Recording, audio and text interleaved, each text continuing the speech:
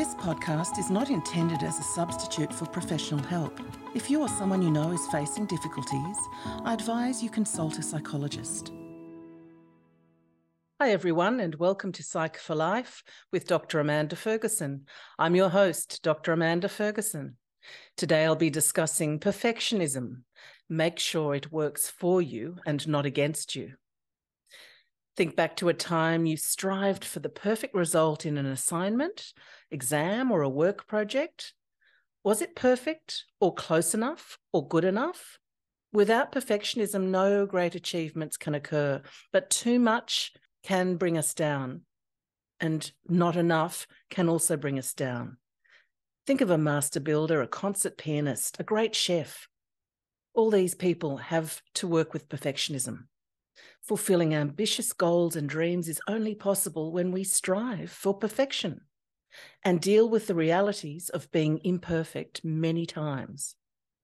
On the other hand, if you're not striving for such high-level success, and yet you're approaching your daily tasks from a perfectionistic mindset, this may indicate imbalance and may be the result of a deeper issue that needs addressing. In this podcast, you'll learn what perfectionism really is, why it can be a problem, and how to manage perfectionistic tendencies and make it work for us. Perfectionism can stall us. It can prevent people from doing things. You know, you often hear people say, if I can't do it well, if I can't do it perfectly, I'm not going to bother. Or if it's not good enough to show, what's the point? Perfectionism can work the magic out of things for us. A concert musician, by the time they're on stage, has to have gone well beyond perfectionism and be in what's known as a state of flow. They're hardly conscious of what they're doing. Part of being excellent, being at the top of any field, is the experience that includes failing a lot and grappling with the perfecting. The definition of perfect is, in fact, being entirely without fault or defect, or to make something completely free of faults and defects. Perfectionism is something we're meant to grapple with in adolescence. Adolescents have the emergence of ideals as part of their developmental phase, and part of the work of being an adolescent is that we grapple with the ideals that are emerging within us, these constructs, and how they relate to reality. So there's very much a negotiation between the ideals of, say, feeding the world with the reality of how would that be possible. To make matters more complicated, ideals change. As fashions change, technology, theories change. Think of dancing styles, music styles, sports that were once frowned upon. Think of the blues and ragtime, which turned into the major reputable jazz music industry.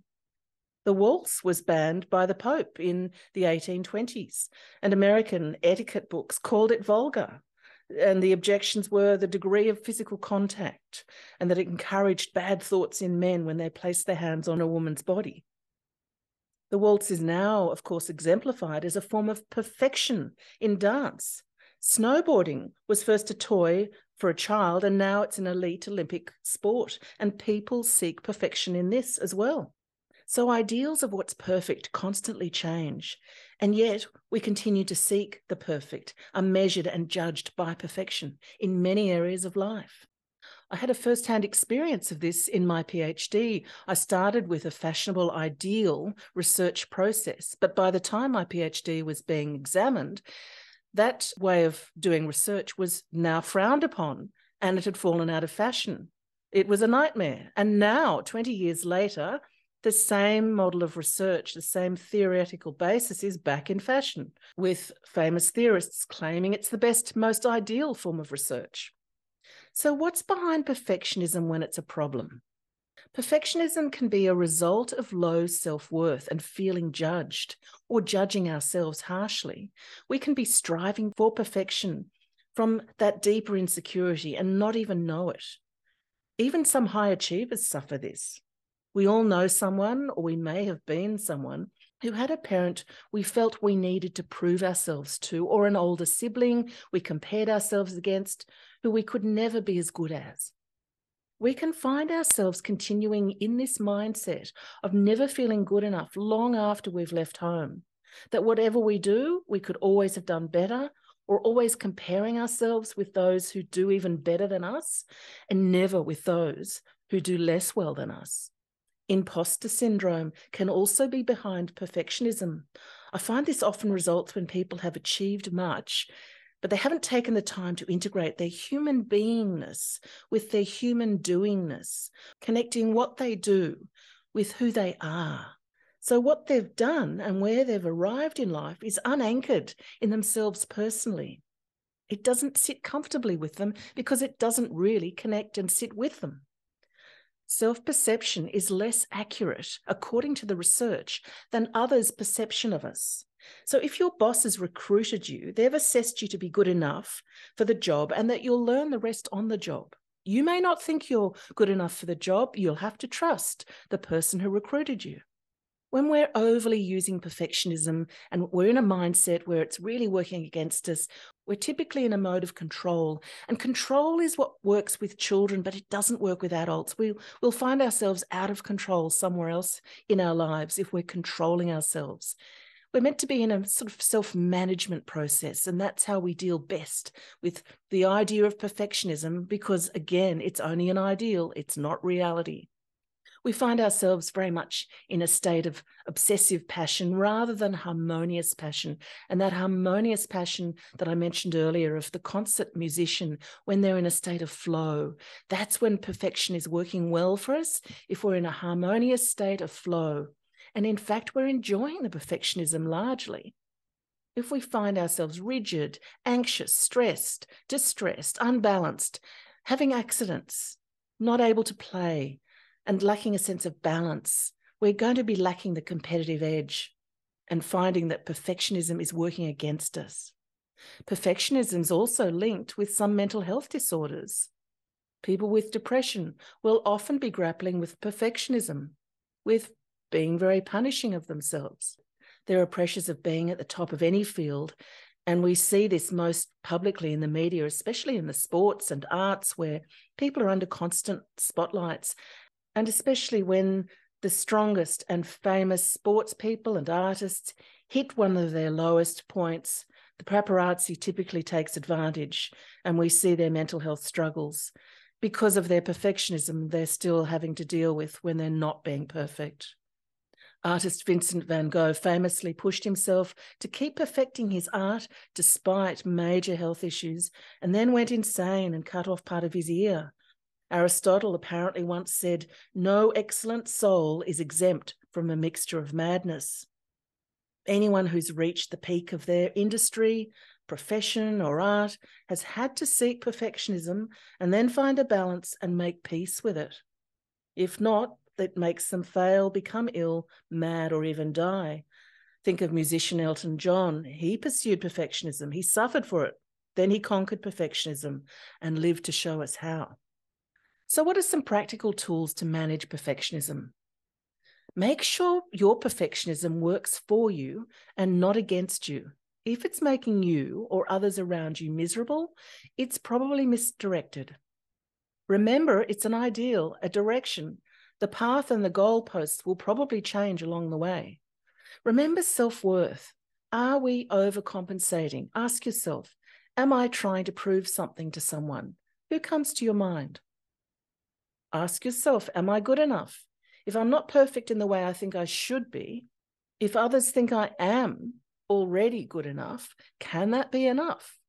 Ask, does everything I do have to be perfect? If so, this indicates a deeper problem. Importantly, risk being imperfect, or you'll face regrets later in life that you didn't risk, that you didn't aim for your goals and passions. To be resilient, we have to dare, and in daring, we take calculated risks. Watch your mental health. Catch yourself. If you're feeling anxious, depressed, or stressed, are you being too perfectionistic in your mindset and using shoulds and judgment and controlling yourself? If you're trying to prove yourself, are you trying too hard? Is it obsessive or is it harmonious, this passion that you have of being perfect? If you find yourself comparing yourself to those who do better than you, make sure in the next moment you also compare yourself with those who do less well than you. For example, if you compare yourself with someone thinner, compare yourself with someone fatter. If you are the striving type of person, remind yourself each time you're wrapping up your project that your next project result can be better than this one, because we can always be learning and getting better at what we do.